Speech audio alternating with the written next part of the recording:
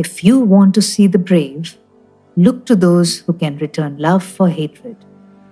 If you want to see the heroic, look to those who can forgive. I was reading an article lately when I came upon this quote from the Bhagavad Gita. I've been thinking a lot about it because of how contrary it seems from the rhetoric of war it otherwise seems to espouse, and also because we are close to World Forgiveness Day.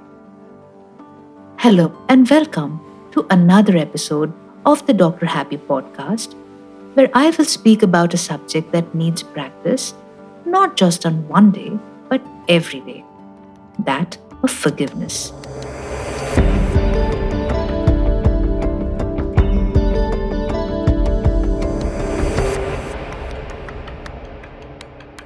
Picture these scenarios. Ramesh invested his money in the stock market and suffered a bad loss. Lucy did not study hard in class 12 and ended up with poor marks and an ordinary career. Raghav wanted to be a painter, but he allowed himself to be forced into engineering and is now stuck in a lonely, unrewarding coding job. Madhura ignored all advice to start a home business and continues to be financially dependent. We all have many regrets in our life, and very often we lament about them. Unknowingly, they corrode into our self-esteem and destroy our peace of mind. Let's start by talking about the people we never forgive, ourselves. First and foremost, let's be kind to ourselves and soothe our souls with gentle and loving words instead of harsh and judgmental ones. Let us be tolerant of our shortcomings, forgive, and love ourselves for who we are and what we've done. We can then move on to matters pertaining to other people. Take the case of Meeta. Meeta calls up her mother every day, and on each one of those days, she has some complaint to make or an old grouse to voice out. She keeps telling her mother that she will never forgive her ex-boss for sidelining her for the promotion.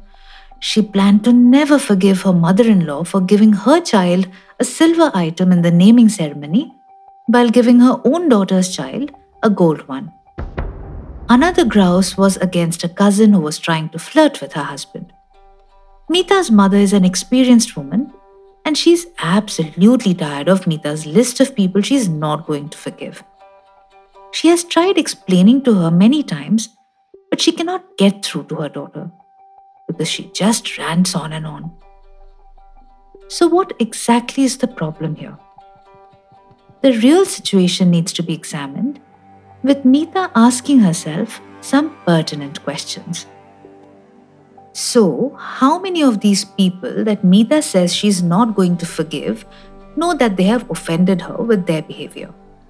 Maybe a few. How many have actually asked her for forgiveness? None so far. So what does Meeta want? Does she want to break all ties with these people? Probably not, because she knows that it is not so practical nor possible. So does Meeta ignore these people or make her annoyance known to them? No, she does not do that either. In fact, Meeta is quite cordial with her ex-boss when she meets him at conferences and such, and recently even gave her cousin an expensive gift. So what is this whole narrative of not forgiving them? Let us consider a new perspective on forgiveness. In all the above examples, Meeta perceived an injustice that was meted out to her and she felt powerless against it. By choosing to hold a grudge and not forgive, Meeta gives herself the illusion that she somehow has the upper hand at the end of it all. She feels that in the divine scheme of things, the people whom she does not forgive will somewhere be held accountable for their mistakes. But when and how that will happen and in what manner will that give her any satisfaction is unknown to her. It is all a big mess, but it is there occupying a hostile corner in her heart. Holding grudges is nothing but feeding your soul with a lot of toxic material. It can never yield positive results. There is a way to deal with this though. Think of all the family members, in laws, friends, neighbors, colleagues, and all the people whom you might have hurt in some way. Chances are that you won't remember much because, according to you, you have never intentionally hurt anyone. You always had bona fide reasons for behaving the way you did. Well, let us now apply this theory to others. Most people have long forgotten the way they behaved because they too did not plan it. It just happened to be the course of action they took at that moment. Even if they do remember, they genuinely believe that their actions were justified. They are unlikely to ask for your forgiveness, repent and cry, and turn over a new leaf. The strangest part is that they may not even care whether or not you forgive them. On the contrary, they are most likely to believe that they have done no wrong. As dramatic as some people like to be, the world is not really a novel or a movie.